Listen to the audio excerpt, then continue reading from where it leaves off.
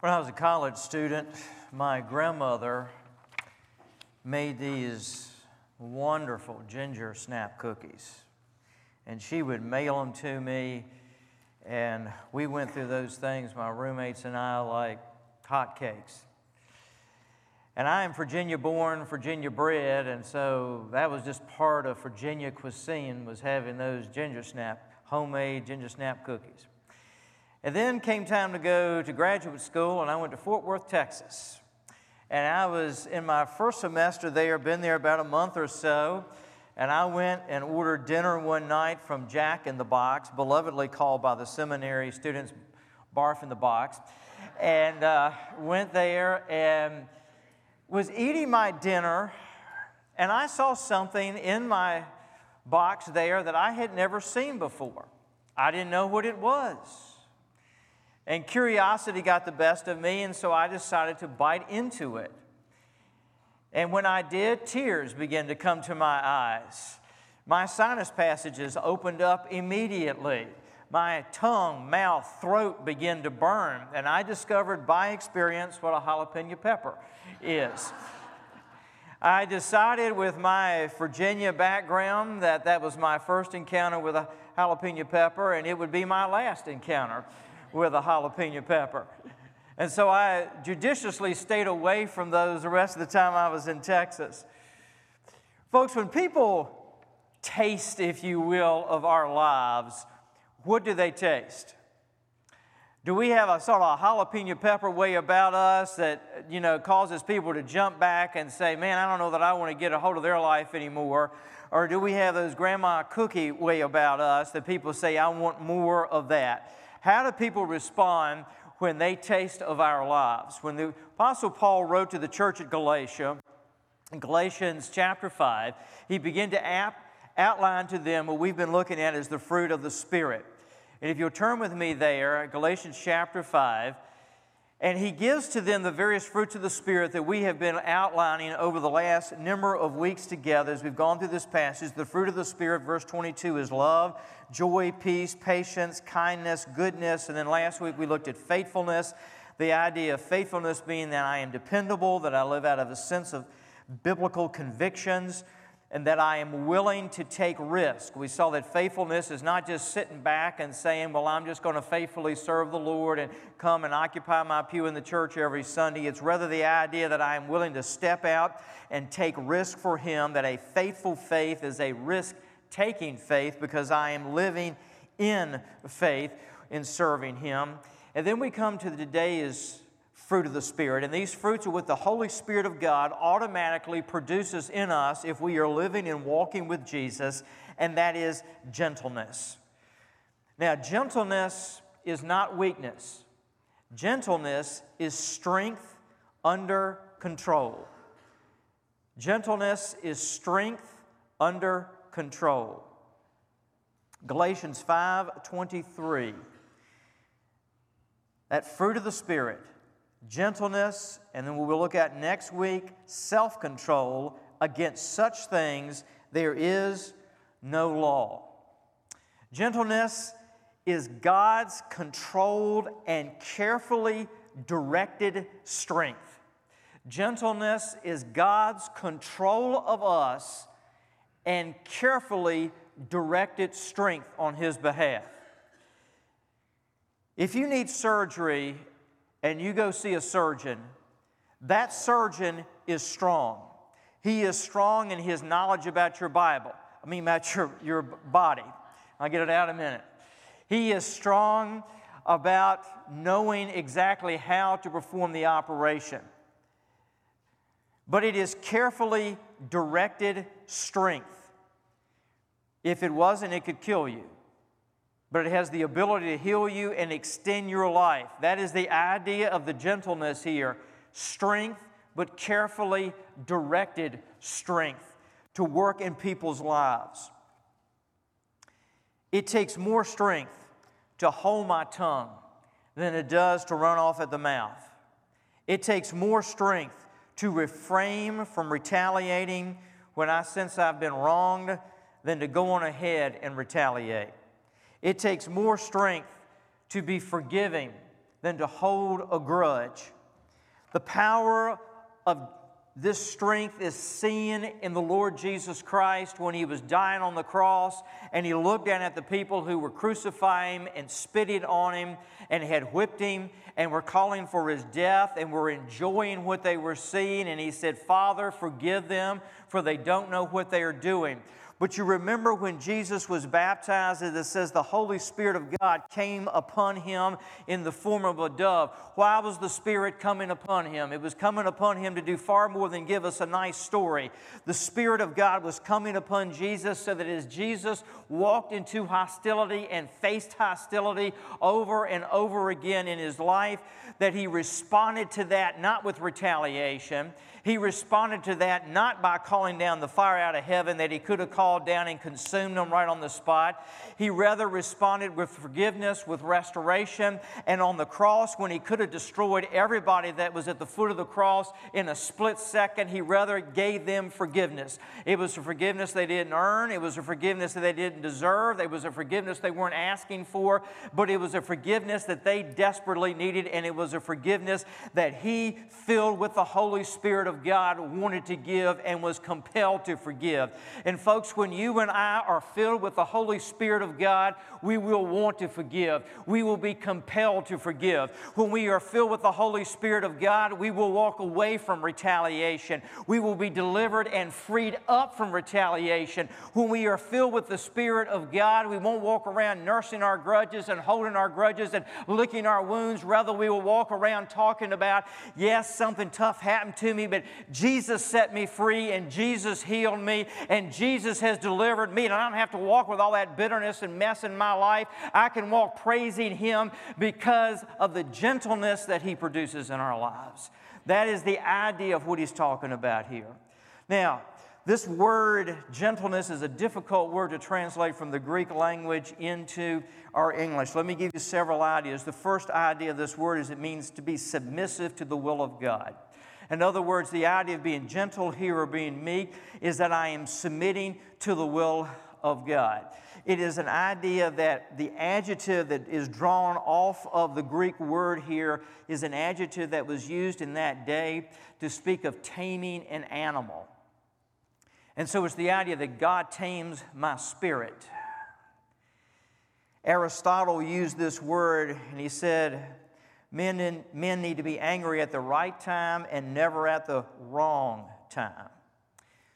So the first idea of this word gentle is that I am submissive to the will of God. Second, it means that I have a teachable and coachable spirit. Where we served prior to moving here in Chesapeake, we lived and ministered in an urban community, and Oscar Smith High School was the high school for the particular neighborhood we were in. And Oscar Smith has been to like 4 out of the last 5 state championship football games. They had a tremendous team. But I watched what the coach did with that team. He took young men out of the inner city who could have been in gangs and in all kinds of rough involvement, and he basically worked with them to take the energy they had, the strength that they had, and to channel it on a football field in the right direction. And guys that could have been in all kinds of trouble with the law were winning championships because of how they channeled their strength. And the whole thing was, how teachable were they? How coachable were they?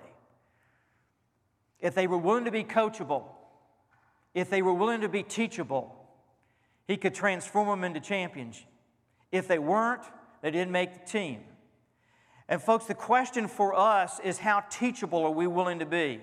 So often we don't get very far with the Lord because we refuse to be teachable. And folks, the last place that in our life that we said to God by our actions and our attitudes, you can't teach me anymore, God, you can't coach me anymore, that's the last place that we stop growing. That's the place that we stop being used of God. But if we're willing to say to Him every day, Lord, I am teachable, I am coachable, even if you got something brand new for me that I've never done in a place I've never been, I'm willing to learn, I'm willing to grow, I'm willing to be yours, I'm going to move with you in this, God. That's the idea of that gentleness and that fruit of the Holy Spirit. Third, it's the idea of being considerate. It means that we're not high-maintenance people. The people don't have to look at us and keep us happy all the time. It's a certain mildness in dealing with others, and it transpires on the battlefield of hostility. That's when we have to be considerate. How do we manifest this? Number one, we don't go on the defensive when folks come at us. Man, that's the easy thing to do, what we want to do, but we don't go on the defensive. Two, we do not crave preeminence. How many times do we get upset because we don't get the attention that we think we should get and we deserve? We want the preeminence. Our satisfaction is supposed to come because Jesus gets the preeminence, not us. And finally, we don't have to always be the voice of authority in everything. Now, I want us to look at an example of this from the book of 1 Samuel, chapter 18 and verse 5, a guy by the name of Jonathan here. Let me paint the picture for you. Jonathan's dad, Saul, is the king of Israel. And Jonathan, as his son, his firstborn son, is the rightful heir to the throne of Israel. But there is a young man that comes on the scene whose name is David. 1 Samuel chapter 18 and verse 1, as soon as he had finished speaking to Saul, the soul of Jonathan was knit or knotted to the soul of David, and Jonathan loved David as his own soul. And Jonathan took him that day and would not let him return to his father's house. Then Jonathan made a covenant with David because he loved him as his own soul. And Jonathan stripped himself of the robe that was on him, and he gave it to David. Now, what Jonathan's doing here is he is physically, symbolically saying, not only am I pledging my friendship to you, but I am recognizing that you are the guy that God is setting up to be the next king of Israel, not me, and I don't have a problem with it. Jonathan stripped himself of the robe that was on him and gave it to David, and his armor, and even his sword and his bow and his belt. And David went out and was successful wherever Saul sent him, so that Saul set him over the men of war. And this was good in the sight of all the people and also in the sight of Saul's servants. Now, Saul's the king of Israel. He is moving towards the conclusion of his reign. He has been grooming and anticipating that his son Jonathan is now going to become the king of Israel when he passes off the scene. And this young man comes into his court named David. And David plays music extremely well. In fact, he will play his harp and soothe the nerves of the king. But David begins to go out into battle, and he begins to demonstrate an unusual bravery and strategic sense when he is in battle about how to move troops and about how to fight. And so he begins to secure victory after victory after victory. And so the attention begins to move towards him. And when David walks into the royal court, Jonathan looks at him. The two of them become friends. And Jonathan reaches a place that Jonathan's loyalty and his friendship to David supersedes his desire to be king. And also when he looks at David, he realizes God's hand is on David. God is going to use David. God is raising David up to be the king, not me. And so in this very physical, visible illustration here, he basically takes his armament, places it on David, and by so doing is saying, I'm recognizing that you're going to be the next king of Israel. And I'm happy about that. I'm at peace about that. Well, he's happy and he's at peace about it, but as you get into the next few chapters, we will discover that his dad, Saul, is not a happy camper about this at all. In fact, Saul begins to be threatened by David because he realizes that he's becoming so popular. Saul begins to realize that not only is he becoming popular, the people's hearts are starting to move towards David to become their next king. He also begins to realize and to look at his own son, Jonathan, and to say, man, my son is even buying into this, and he is going to become the next king. And Jonathan's totally okay with that. In fact, he is supporting that. And so Saul becomes just filled with anger, he becomes filled with fear, and he becomes filled with jealousy. And so over in the 20th chapter, beginning with verse 20, this is how he responds to what is happening. He gets so angry with what's going on, chapter 20 and verse 30.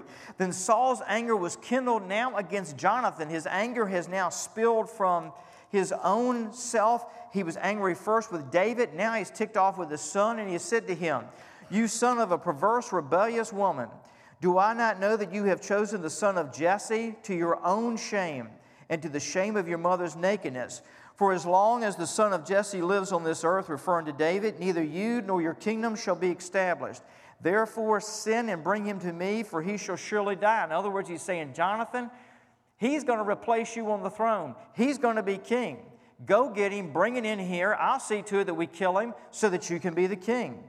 Then Jonathan answered Saul his father, "Why should he be put to death? What's he done?" But notice what happens. Verse 33, Saul hurls his spear at his own son here to strike him. So Jonathan knew that his father was determined to put David to death. Jonathan rose from the table in fierce anger, ate no food the second day of the month, for he was grieved for David because his father had disgraced him. In the morning, Jonathan went out into the field to the appointment with David, and with him a little boy. And he said to his boy, "Run and find the arrows that I shoot." As the boy ran, he shot an arrow beyond him. And when the boy came to the place of the arrow that Jonathan had shot, Jonathan called after the boy and said, "Is not the arrow beyond you?" And Jonathan called after the boy, "Hurry, be quick, do not stay."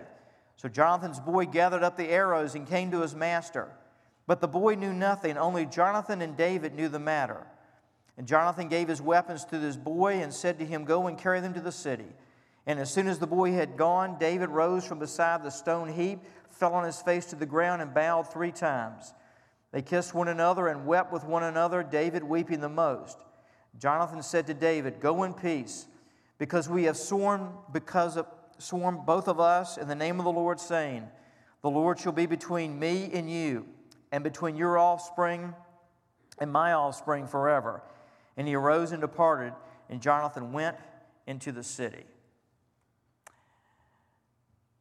Jonathan knew what it was to experience the presence of the Spirit in his life and to produce the gentleness in him. And the gentleness manifested itself in this way. Jonathan looked at David. He saw what God was calling David to become. And he realized that he was not going to end up on top. He wasn't going to be king. And he was okay with that. He was okay with the will of God. And then he wanted to do everything he could to support his friend. And you see, when the Spirit of God fills us and begins to produce this spiritual fruit of gentleness in us, we don't care who comes out on top anymore. We just care about the will of God being carried out. How much friction and busted up relationships happen in families, in churches, you name it, because we're all trying to be the one on top. And when the spiritual fruit of gentleness is produced in us, we don't care about being on top anymore. All we care about is the will of God being carried out. You see, when that fruit is produced in us, what we realize is Jesus is already on top. And as long as He's honored and He's glorified and His will is carried out, that's all that matters. It takes more grace to play second fiddle than it does first.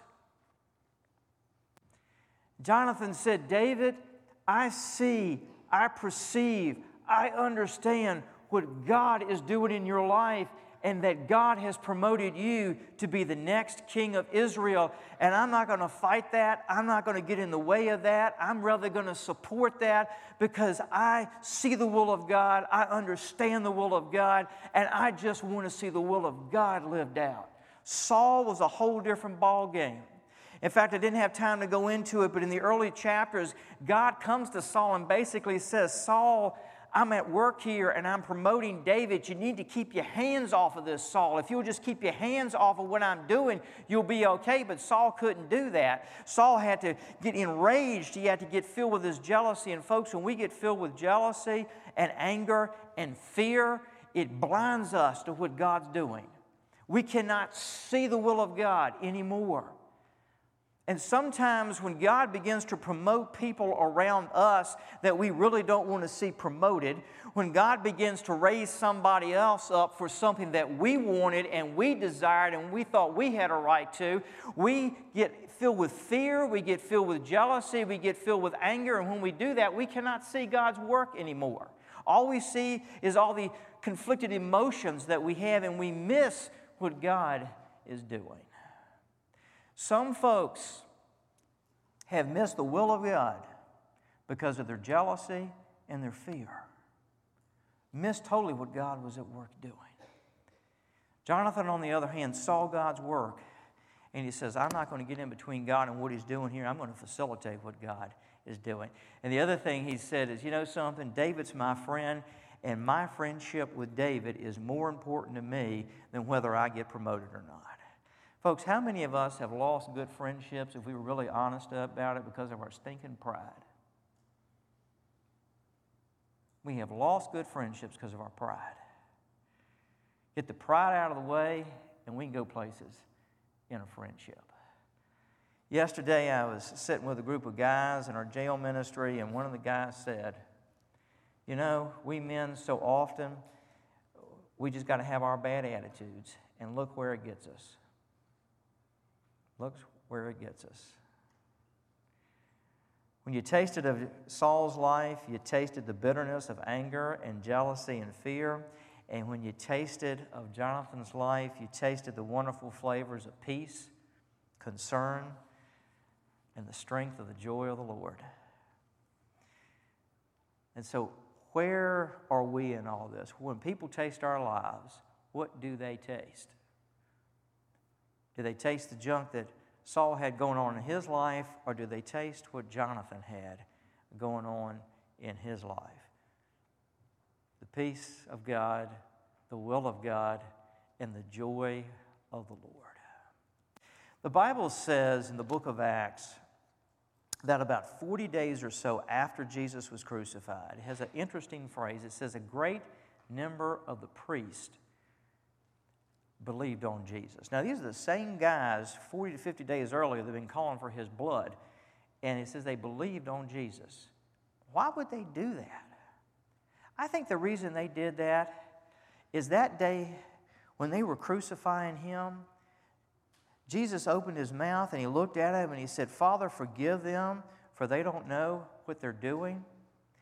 They were spewing the sourness of their own animosity at Him, and He gave them the flavor of His love.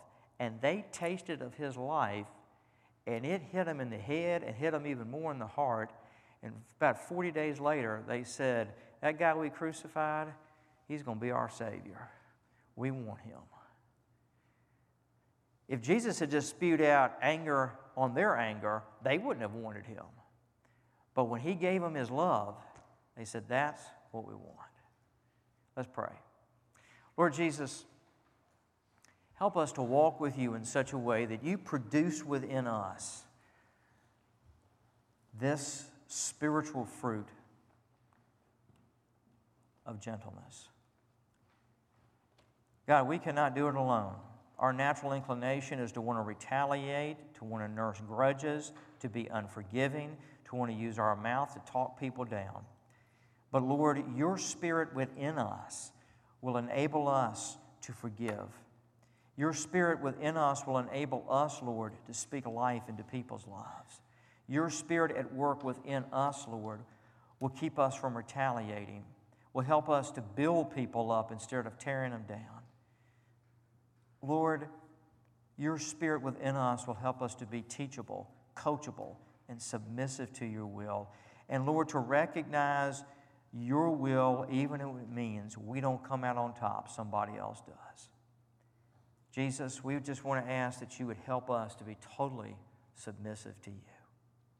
with our heads bowed and our eyes closed, if you're here today and you need to give your life to Jesus and you need to know His forgiveness, I want to invite you in just a moment as we sing to walk the aisle of this church and say, I want Jesus as my Lord. I want Him as my Savior. I want to know His forgiveness, and I want to know a relationship with Him. I invite you to come. If you're here this morning and you sense that God's leading you to become part of our church family, calling you to be working with us here on His mission, then I invite you to come and become a part of our church family. And if you sense that the Lord's speaking to you this morning and saying, you know, I'm calling you into the ministry, and I want you to surrender to that calling and follow me in that, even though it may seem scary, you can trust me, the Lord's saying, I'll take care of you.